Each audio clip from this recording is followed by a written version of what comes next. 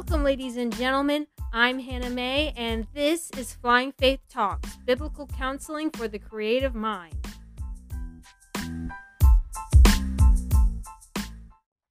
Today's episode was originally recorded on January 23rd.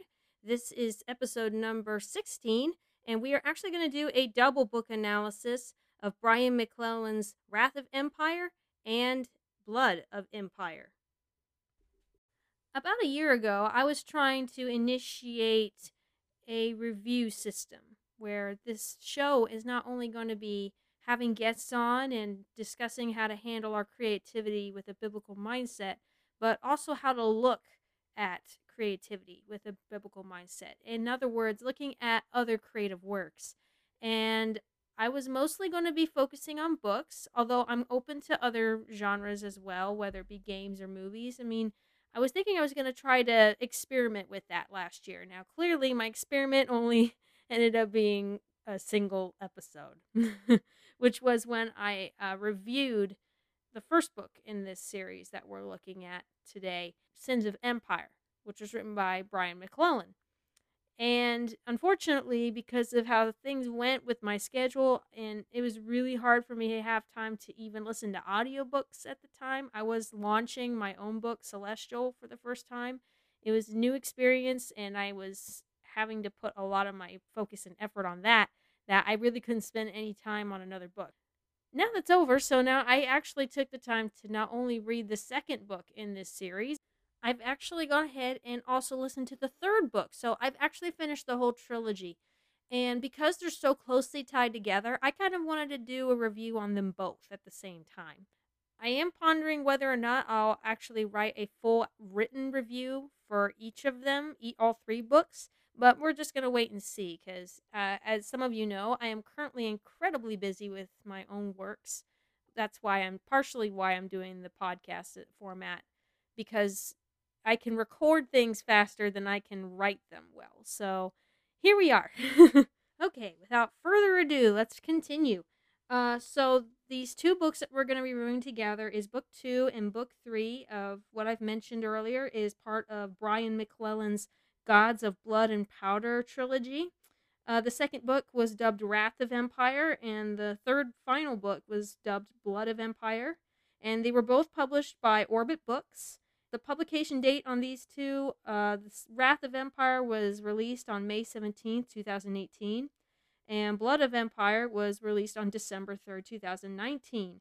Their genre is the fantasy action adventure genre, and this series is taking place after Brian McClellan's Powder Mage series. And just to make clear, as I did earlier, I did not listen to the Powder Mage trilogy, so this is coming from the perspective of somebody who has only seen the Gods of Blood and Powder trilogy. So just take that with what you will. And I know in the first episode, I read a summary actually it was the book blurb on the original book. So I think it's fair enough if I go ahead and read the blurb on the second book. Because part of me was worried, if I read this out loud, am I going to spoil something about the first book? Because to me, that's the tricky thing about trying to advertise for a trilogy. It's good and easy to try to keep your secrets with the first book on the blurb. But when you're trying to continue the series and let people know what it's about, I imagine it's really difficult to write an interesting blurb that's going to grab a hold of those who've already read the first book, and at the same time not give things away to someone who has not seen the first book, reads it, and are like, okay, well, if this is the first one, let me go back. So I was kind of nervous, but when I read this second book's blurb, I didn't think it gave away too much. The third book, though, I'm probably not going to read that blurb. I'll probably just read the very, very top part of it, because I felt like if you put the dots together, you're going to kind of figure out a couple of little spoilers that happens within the second book. So here we go. This is the blurb on the second book, Wrath of Empire. It reads, "The country is in turmoil. With the capital city occupied, 500,000 refugees are on the march looking for safety on the frontier, accompanied by Lady Flint's soldiers. But escaping war is never easy, and soon the battle may find them, whether they are prepared or not. Back in the capital, Mikhail Bravis smuggles even more refugees out of the city, but internal forces are working against him. With enemies on all sides, Mikkel may be forced to find help with the very occupiers he's trying to undermine. Meanwhile, Ben Steik is building his own army. He and his mad lancers are gathering every able body they can find and searching for an ancient artifact that may have the power to turn the tides of war in their favor. But what they find may not be what they're looking for. In the third book, I'll just read the top part. It says, as the final battle approaches, a sellsword, a spy, and a general must find unlikely and dangerous allies in order to turn the tides of war in this epic fantasy tale of magic and gunpowder by acclaimed author Brian McClellan. So, if any of you even remotely remember the first episode, and if you haven't heard it before, I mean, I highly recommend you listen to it. I mean, I'm not going to say it's the best episode I ever recorded, but I mean, if you listen to it and you have good pointers for me, I am very eager and happy to hear them so I can continue improving on this reviewing for books on podcasts. I'm used to reviewing games in written form. I am not entirely used to reviewing things on podcast form. So, anyway, if you remember my opinion of Sins of Empire, which was the first book of the series, you remember that I regarded it as a very, very well written book, very entertaining, quite impressive, actually. And yet the morality score was kind of low. Like, I felt like the violence was a little bit too much. Some of the wording was not great. Like, they would drop a few S-bombs here and there. Thankfully, no F-bombs, thank goodness. But they would use some exclamatory comments. And, yeah, I don't care for that part. But overall, it was above average score. It was like a 60%, I think, in an overall scoring. I mean, I could be wrong. Maybe my memory's not so great. Knowing that, going into these two books, I wasn't entirely sure how I was going to feel by the end of them. And here's the funny thing: when I listened to the second book I'm listening to an audio series, audiobook style. I was starting out not terribly thrilled. I felt like I really am starting to regret doing this because I felt like that the immoral choices I talked about in the first book were just getting worse. Um, I think it's better if I explain it when I talk about the characters, because just like in the first book, we're following three individual characters throughout the narrative of this trilogy, and they're each experiencing this war from different points of view. So, as the blurb talked about, and as the previous book talked about, you have Ben Steik, known as Mad Ben Steik. He was an army general, a soldier who was disgraced wrongfully, and he was put in essentially a labor camp, um, a labor camp of horror, I should say. um, in the beginning of the previous book, but he gets out and he looks for revenge against the guys who put him in there wrongfully. Then you have Laura Flint. She's a mercenary general, and it became more clear to me in the second book, again, because I did not read the original Powder Mage trilogy, which actually kind of covers a bit more of her life. She was largely started as a character in that other trilogy. She's actually from another country, and she basically has this army, the Rifle Jacks, who she basically does work for those who want to pay. You know, it's like if they need an army to do something for them, they pay her. And if she thinks that they're worth her time and she likes the client, then they'll go for it. And then you have Mikkel Bravis, who is the Black Hat spy, you know, who is part of, you see, in this country of Fortrasta, if you don't remember the first book or you don't remember my review, it's led by the Lady Chancellor, who's basically, she kind of is portrayed as almost like a Führer figure, you know, almost kind of person. So the Black Hats are like her secret police, or Gestapo, if you prefer. So we have these three characters. Now, let me get to the part where I was like feeling about, and it was largely on Ben Steik's part. If you remember in the first book, and I even just mentioned it, he is all about his revenge. He wants revenge against the guy who put him in prison wrongfully. In fact, he was in front of a firing squad and survived the firing squad and then was put in the camp wrongfully. And I mentioned that that quest of his was never regarded as a negative thing. It's like if anybody criticized him over something about his quest, it was not the fact that he was on the quest, it was the fact that he was doing it or going about it in a dumb way. Like, he was still being supported in his quest. And he's also got this cute little girl that basically her dad died in the labor camps, but she kind of virtually became adopted by Ben Steik. Celine is her name. And, she's around him, and he's a very violent guy. He doesn't just kill anybody everywhere. I mean, like, if you're just an average person, he's not going to bother with you, though he's probably going to be pretty rude with you. But when it came to any sort of attack or anything, he would take them out in some of the most cringeworthy ways. This is very gory. But he seemed to relish that, and Celine is kind of hanging around him, and she's not bothered by it either. In fact, she likes boasting to other people that he's a really good killer. And so in the first book, I kind of was like, I don't really like that. I don't like that he's dragging her into this, and I don't like it that the book is at no point in any shape or form presenting that as a wrong thing. Well, come the second book, Wrath of Empire, and it just kind of seemed to escalate. He's not only going after the main guy who basically did him wrong, but now he's going after several other guys. And there's the Mad Lancers, the group that he was head of before being in the labor camps, and now in the second book, they're kind of reforming around him, like he has his old army buddies joining him. They're assisting him finding the guys who hurt him. It's frankly, I thought it was kind of terrible, and I was hating that it seemed like it was going further than it should be. I mean, it was already bad enough, but then it looked like it was doubling up, and I was like, do we have to do this? Does it have to be like this? And ladies and gentlemen, biblically speaking, the Lord says, "Vengeance is mine; I will repay." So this whole thing is wrong, very wrong. And so I wasn't liking that very well. And that was much of the first half of the book for his side of the story. But to its credit, at the halfway point, then things started to shift a little bit for Ben Steik, which kind of helped save the book for me, at least on his end. Ben Steik is actually called out by one of the guys who betrayed him. It's like he comes to kill him, and they're having this fight.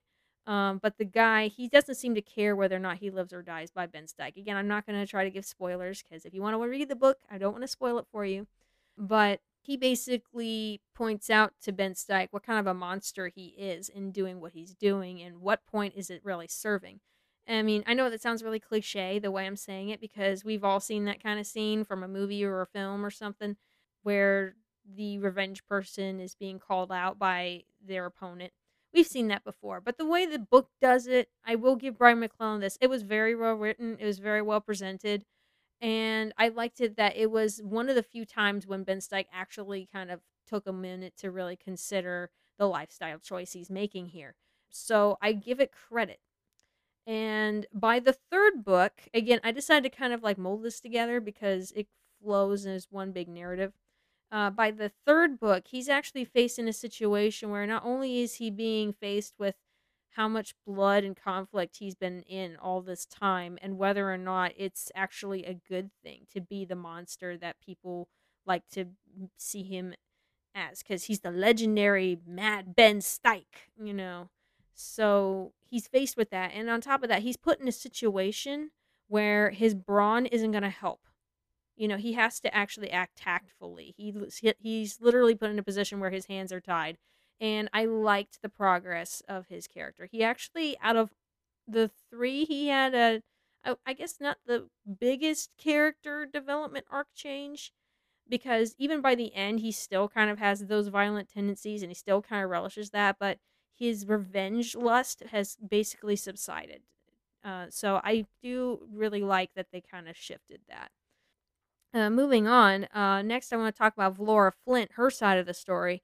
In the second book, I mean, I enjoyed her because I like how she, again, to describe Vlora Flint, if you didn't hear about the first episode I did with a book analysis, Vlora, she is a very straight-laced, very brilliant commander. She is kind to her men. She's like a mother to her men, basically. She is always trying to find the smart way to get around a battlefield, especially with after the first book. She literally has like at least two armies gunning for her head at the same time, and she's just trying to get her rifle jacks out of this country in the midst of this turmoil and this sudden war that's sprung up out of nowhere. She just wants to get out of it. But she is, I really like how she maneuvers around other people, and she always has a way to kind of sneak past the enemy in some brilliant manner. She doesn't just force her way; she always finds a roundabout. Now, of course, the second side of her quest isn't just to get her group, the Riflejacks, out. After the first book, she finds that there is a scheme, and this is something that I do want to talk about a little bit more. It might be a slight spoiler to the first book, but since it plays such an overall thing to the goals of the story, I kind of have to talk about it.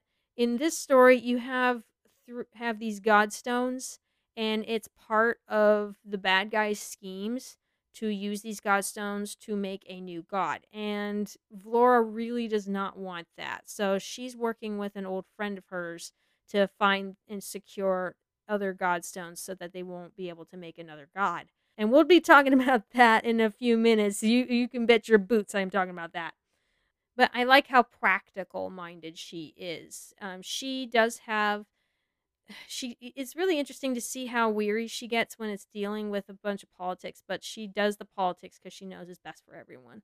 The one negative thing that I had about in the second book with her story is I felt like the middle section dragged. I felt like there wasn't enough going on with her story. Not that it was completely boring, not that it was useless. I can't say that because it was integral to the plot. It wasn't like something that you could cut out and not miss. But I kind of felt like the way it was managed by Brian could have been tighter because I felt like when I was with Laura, I was a little bored and I felt like I really wanted this to move forward. Now, the third book, however, oh my gosh, she made a big improvement further, at least her story wise. Again, I'm going to avoid spoilers, but at the end of the second book, she has been put into a dire situation that severely costs her. And not just costs her, traumatizes her in just about every possible way, emotionally, physically, every way. And so in the third book, when you start out, she is this hardened person who is suddenly not nearly as merciful as she was before. She is angry, she is stressed, she is hurt. And part of me, when I first watched that, I kind of felt like, okay, that makes sense. That makes sense, especially with what she's been through. But then part of me wondered, is this going to be her character this whole time? Is this going to be one of those stories where it's a cautionary tale where the hero becomes the villain? I was hoping not, and I was kind of afraid that's where they were going with her character. But happy day, because she, out of the three, had the biggest character arc out of the bunch. She changes in a very positive manner, where she actually starts changing fairly early in the third book. And it's not rushed. It's not rushed at all. It's handled very intelligently, where she basically deals with the fact of her trauma, the facts of her loss, and she learns from her peers. She learns from an old diary that she had from a family member who was also a commander. And she's reading from the times in his life when he lost everything and it wrecked him too.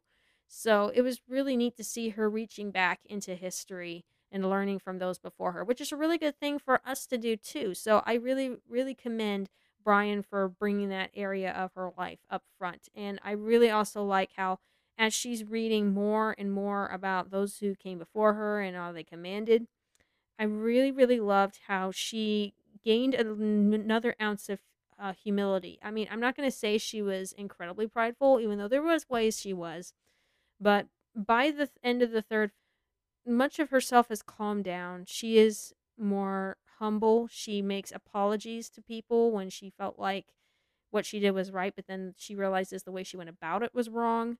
And I also like how she is willing to face up to her responsibilities back at her home country. Because they make clear in the third book, especially, and this must have been what happened during that other trilogy Brian wrote, where the people in her country, it's like she kind of started the Riflejacks and the mercenary thing because she kind of wanted to avoid facing consequences that they had against her, the government high officials had against her from the previous story. And even in the current story, what's going on right then. So I really liked it that she made a very wise decision that she can't keep running away from those things anymore. She needs to face them, but she's going to face them with dignity, like those that she admired in her family history. So I really like that about Vlora. She really went from a character that I thought was pretty good to one that I actually thought was actually quite good. So I give her that. And then we get to Mikhail Bravis, the Black Hat spy. And I gotta tell you, I loved him in the first book. I adored him by the third book. This character was one of the best I have seen and the most interesting and unique in fiction that I have seen in a very long while. He is probably right up there to being my favorite spy character, along with Ethan Hunt. I find it, and here's the worst thing about it though. There's one bad thing about it. If I were to talk about him too much, that's just going to spoil a lot of things about the first book because his whole life is full of intrigue. I guess the best thing I can do is talk about the quality of his character, and then I guess I have to gush about something. So I would just give you a little spoiler warning when it happens. Okay, I'll give you a warning. You'll be able to click away if you don't want to hear anything about Mikhail Bravis's background. If you don't want to know. But if you don't care, or if you're really interested in hearing it, just keep listening. But okay, for now, spoiler-free talk about Mikhail Bravis. I noted in the first book how much I love that he's this black hat spy. He's part of that Gestapo group that the Lady Chancellor has in her country. And usually you kind of consider that sort of character as somebody that you really are supposed to hate. Someone who's noses into other people's lives, someone who basically is the secret police who cracks down on anyone who says anything negative about the government. You think about that kind of job and you think to yourself, I don't really think I'm going to like this guy. And when I started the book, I even commented that I thought he was going to be some sort of drunkard rat sort of person.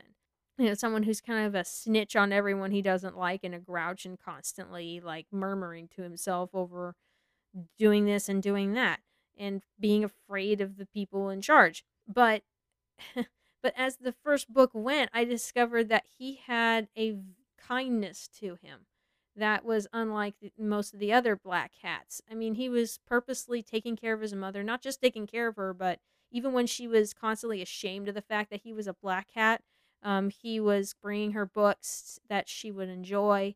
He's even kind to his coworkers. When one coworker messed up and it really required him to either be arrested, tortured, or killed, Mikkel allowed him to stage running away so that he could have a chance to get out of punishment. I mean, I could go on with the list, and again, as the second and the third books continue, everything that Mikkel Bravis does is not simply to help assist stopping those in power from increasing their power because they are going to hurt people. But his thought and mindset was constantly about others. It was part of his mission. Okay, again, this is a bit tricky to talk about. But let's just say that Vlora's friend, whom she's working with to stop the bad guys from getting these godstones, Mikhail is also in service of this same friend of hers, and he's also trying to assist in that problem. And in the second book, he's actually supposed to infiltrate and find one of his friend's best spies, his best interlopers. But he's like in the middle of a city that's occupied by foreigners, and he has to infiltrate the foreigners in order to find this person with very little to go on. So it was a really intriguing story. In fact, I will even say that his story out of the three was the most constantly entertaining. If you cut the other three stories out and it was just his, I would be happy as a clam anyway, because his story, there was no point where it was boring. It's like there was always an interesting twist during the middle of it. There was always an interesting conversation, always an interesting conflict. It just never let up, and I really loved that. I'm not going to say that it was like constant action. I mean, again, you have a lot of quiet moments, but even the quiet moments had a lot of intellect in them and a lot of interest. So again, bravo, Brian, bravo. Mikkel is amazing. But the thing is that even as he's doing his job trying to infiltrate enemy forces to try to find this particular informer for his friend, even with the people that he is infiltrating, the foreigners, he's always thinking about their welfare too. He goes out of his way and endangers himself and his mission on several occasions when he realizes that somebody in that group could die, or somebody in the person that he is working next to, even though the other person doesn't know who he really is. He goes out of his way to save him from things like bombings or a raid or a mob. It's like it's just so endearing about him. He defies his role and even endangers his role when he feels like someone that has been kind to him doesn't deserve that. And that also goes further into the third book as well. Because something that I found very interesting in how Brian handled Mikkel's life as this spy was incredibly in depth and introspective to the character. And I love this sort of thing. I mean, like for me, the more in depth the character, the better the story. That's at least for my tastes. And in order to talk about it, I feel like I should spoil a couple things. So, warning now, spoilers, skip ahead. I promise I'm not going to keep on rattling on about this. Okay, here we go. 3, 2, 1. All right, spoiler time. Mikkel, he runs into this lady, and her name is Yggdrasil, and she is actually a member of the person who's invaded his home country. And Mikkel, he's originally kind of afraid of her because she is what they call a privileged. Because in this series, you have magic users called privileged, and throughout the books, you find that he is like constantly afraid of privileged. But she is also the granddaughter of the main bad guy of the series. And so when he finds out, he's not sure if she's going to be his friend. He's not sure if she's going to be his enemy, like she's going to turn him over. But by the third book, he's actually helping her out because let's just say her grandfather has rather negative plans in mind regarding her. And Yggdrasil, the way she acts in the second book is she seems to be very much painted as a seductress type by those who have seen her, those who know her. But then by the third book, you find that she's kind of like Mikkel in that very few people actually know the real her. And she finds Mikkel interesting because when she first met him, he's playing a role. But then after the second book, after what happens there, she's actually learning more about him, the real him, and she finds that interesting. And so as the two are working together, and Mikkel is even teaching her how to be a good spy so that they can move along. And again, the way he handles being a good, Brian talks about being a good spy is very well thought out and reminiscent to actual spy work, not like the James Bond romanticized spy work. I mean like actual spy work, actually looking uninteresting on purpose so that no one notices you, those sorts of things. It's really smart. But as the two are beginning to learn more and more about each other, Mikkel is finding that he's liking the fact that pieces of him are actually able to come out for once around another person who also feels like the real her can come out for once because of the position she had in her society. She was basically required to not reveal to other people that she has a kind side, that she doesn't want to support her grandfather's ambitions. It's like she's constantly playing a role, just as he's constantly playing a role. And I found that their chemistry together was really, really good. In fact, I got fully invested. And again, I really liked how Mikkel was like going through the identity existential crisis of being a spy for such a long time. He's dedicated to what he's doing because he is dedicated to actually helping a subgroup called the Palo. And in fact, in the first book, that's why he was in the Black Hats in the first place. He was a double agent. Okay, now I'm going to end the spoilers. So if you're looking for the point of skipping ahead, spoilers over. You're in the clear now. I will stop gushing about Mikkel. Except for just a few more seconds. Mikkel is awesome! I really love this guy. Okay, now, other positives about the series, because, I talked about the three main characters. Overall, the world building is just as great as it was in the first book. I thought Brian created a world that is interesting. It's unique in its own way, because it feels kind of like an era where it would have taken place during time periods like, say, the French Revolution or American Revolution. But in this series, you have some supernatural elements. You have some people who have different levels of magic, some people who don't have magic but can sense magic. And I even talked about in the first book where I thought it was a very interesting new style of magic where it's powder, being a powder mage. Like Vlora, she's a powder mage. And basically, they take a whiff of powder like gunpowder, and then they can basically control other people's guns and cause barrels of gunpowder to explode just by mental thought.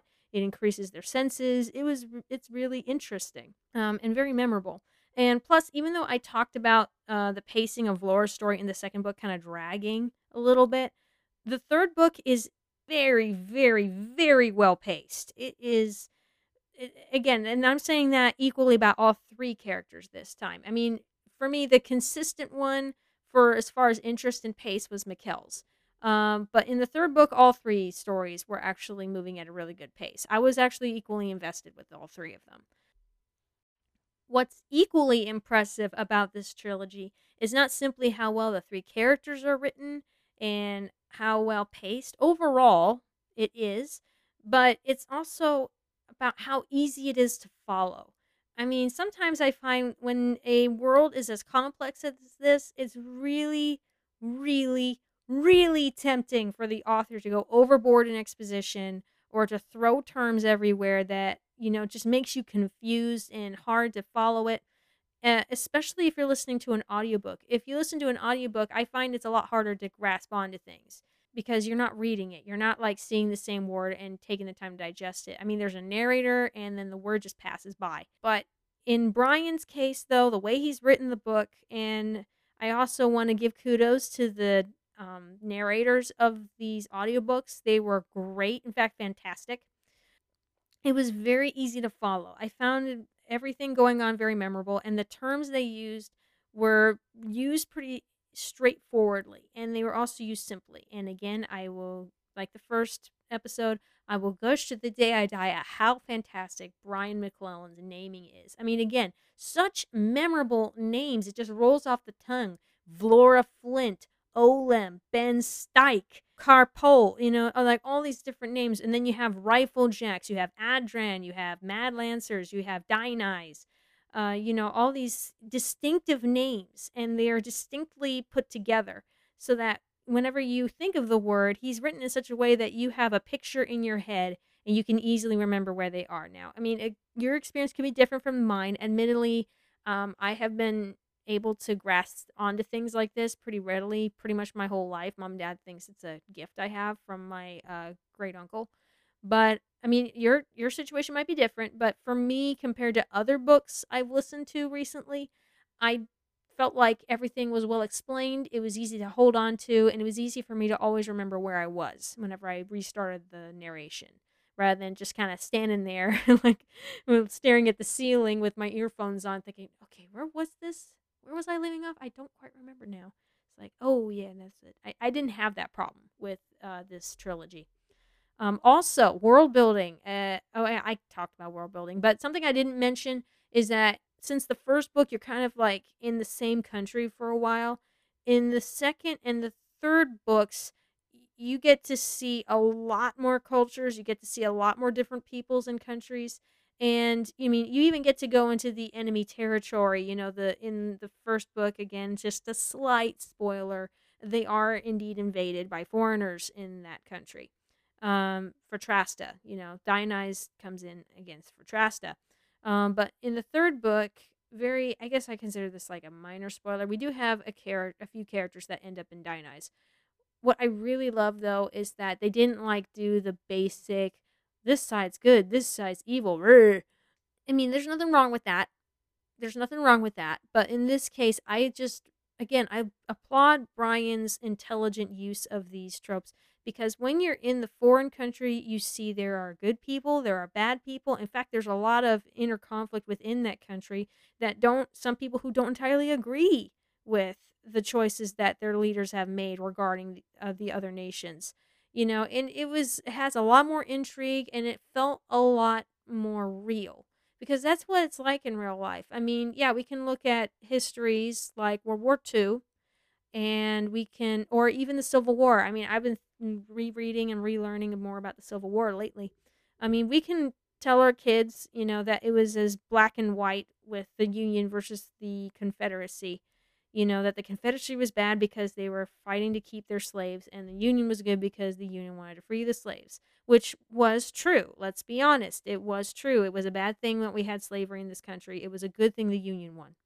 But at the same time, we're doing a grave disservice to both sides if we want to claim like there wasn't anybody in the Union who had bad motives or wrong motives for fighting the Confederacy. Just the same as we can't look at all the Confederates and think that they all were agreeing to slavery. I think a few prime examples would be John Wilkes Booth, who was part of the Union, but he was a South sympathizer, and then he ends up assassinating the president. And then in the Confederate side, you have most famously Robert E. Lee. He was a Christian man. He also didn't care for slavery. And, personally, I think he'd made the wrong decision fighting for the Confederacy. But again, I don't know him personally. But Robert E. Lee didn't want to fight against his home state. He loved his state, and he hoped to have the slaves free sometime. It's just that he felt like the states individually should decide for themselves when they free their slaves. So that's why he fought with the Confederates. But again, you don't hear that sort of talk when you just water it down to one side being good, one side being bad. Both sides have good people in them, and both sides have bad people in them. And I really liked it that Brian didn't take the easy route out. In fact, he made it all the more interesting as the trilogy went. I mean, I can go on and on about it. I think I've talked too much already. So, final talking points now, and this is basically when I talk about the main moral things it has, whether it's issues or not. I mean, I already hinted on a few things, like, again, parents with kids. This is a violent book. There are some descriptions that are pretty grotesque. In fact, there were a few times where I was cringing as I listened to it, and if you don't know my threshold for violence, I'd say my threshold for violence is about the level of the film Saving Private Ryan. That's pretty much about my threshold. So I've got a pretty good threshold. So if a book is even making me cringe, that should tell you something. So little ones probably shouldn't be listening to this. And it's up to you whether or not you feel like your teen is okay to listen to it. Same case as far as the language. The worst word they tend to use is the S-bomb. And they do sometimes use God's name in vain as well. And they would sometimes use a fake exclamatory like they would say the word pit. So take that in mind. There's some mild, crude language. I'd say it's probably about the rating of a PG-13 film level of cussing, I think. It's not all the time, but enough times to make me feel like, would you quit doing that? The third thing, I talked in the first book how they looked at premarital sex is okay. They did it again in this one. In fact, there were a couple times where not even Mikhail Bravis was free of this, and I really wish they didn't have him do this.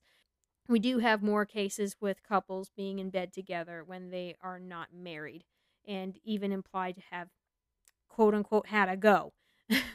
But thankfully, we are spared the full description of these things. They're often implied or after the fact when you enter the story at any point. So at least you're not actually watching or reading literary intercourse, but it's still there, and I have to dock points for that. It's like, it's not right. God established marriage between husband and wife within the covenant, the marriage covenant. So I'm not gonna act like it's a good thing they had that going on. No hanky panky. As for the message of the story, and I guess this is another positive I had about the books, the climax of the third book was extremely good, riveting. In fact, it was the one time I can recall where I purposely, after finishing the book, scrolled several chapters back and re-listened to it again. It was that good. It was that high octane, that interesting. And also, what I love best is the ending. The final conclusions for all three of our main characters was very satisfying. I was very happy with how things turned out for each of them. And for each of them, they all improved in their own ways. Again, I'm definitely not spoiling endings, but I really loved how the journeys of each of these characters led them to an outcome that was happy, positive in a moral sense, and also satisfying to an experience sense. So it was really good. I think in a moral sense, I do give it points for going on a good route with it. Okay, now the last, of course, point to bring out as far as morals are concerned is the supernatural and the magic stuff. And I already talked about it a little bit earlier, so if any of you parents heard that and were like, no, we don't want that. Or if you as a person are like, you don't want to get involved with anything of supernatural nature or magic whatsoever, skip this trilogy, okay? It is an integral part of the world. Now, for my personal opinion, I felt like most of it was very fairy tale style magic. It didn't feel like terribly real world occult, but I do give pause when we had blood magic involved. It's like there were some people in the story called Bone Eyes who are basically blood mages. And again, I don't recall any of the practices they were doing that was really reminiscent of actual real life Wiccan practice, similar or not.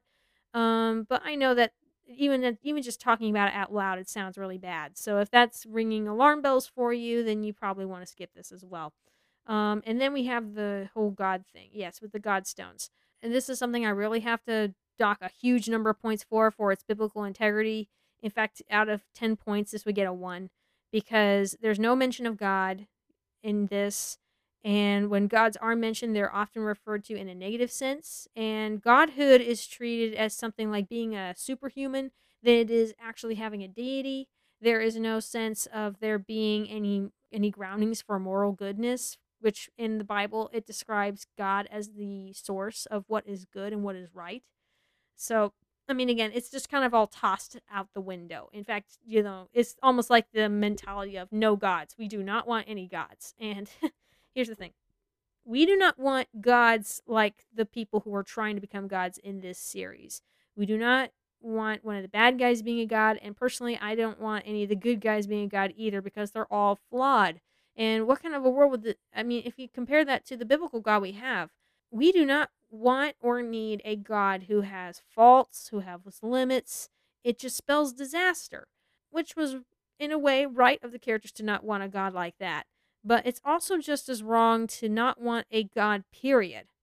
Because we need a God like our God who is all righteousness, perfect, loving, fully powerful, omniscient, omnipotent, omnipresent. It is a necessity for just to function in life. I mean, we can't breathe without him doing anything.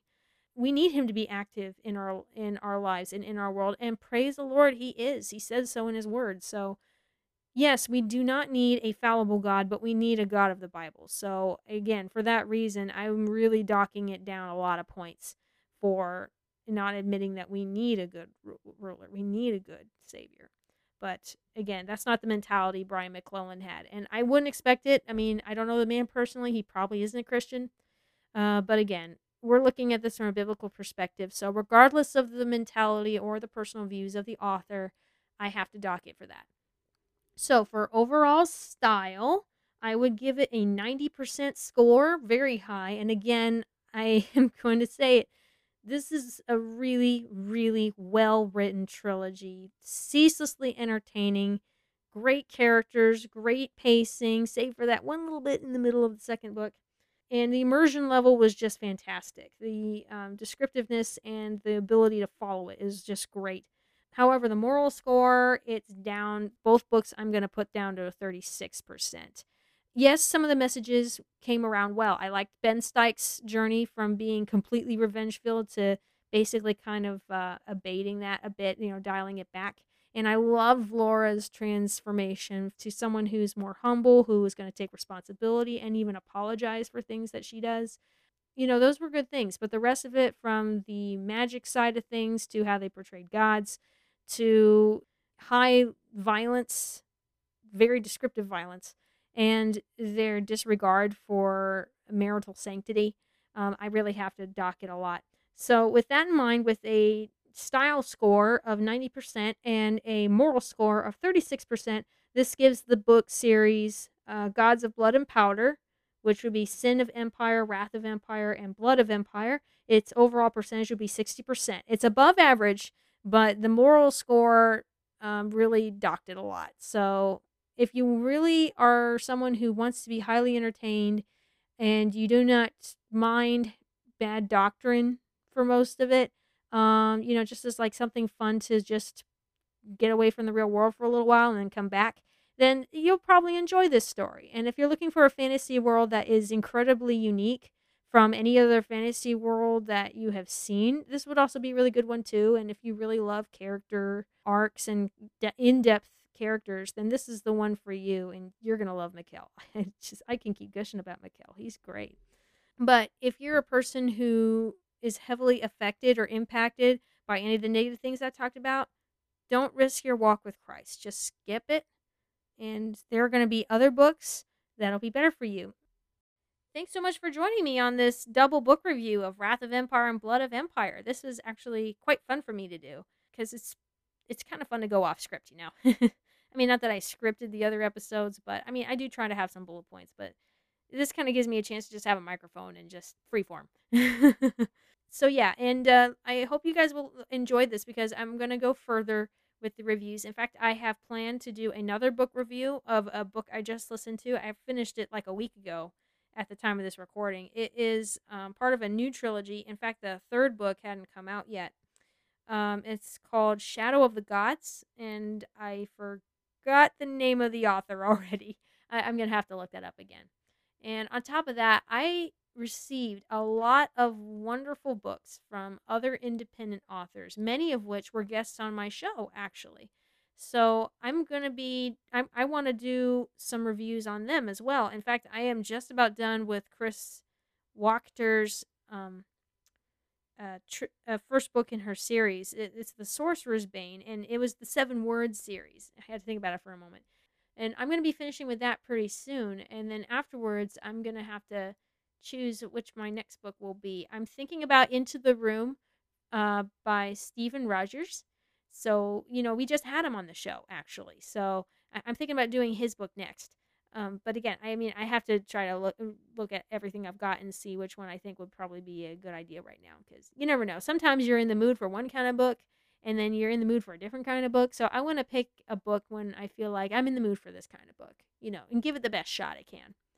All right, so with that, I think that's it. So tune in next time. We will have another book review soon, as well as another great episode planned for another time. So yeah, thanks, bye, and God bless.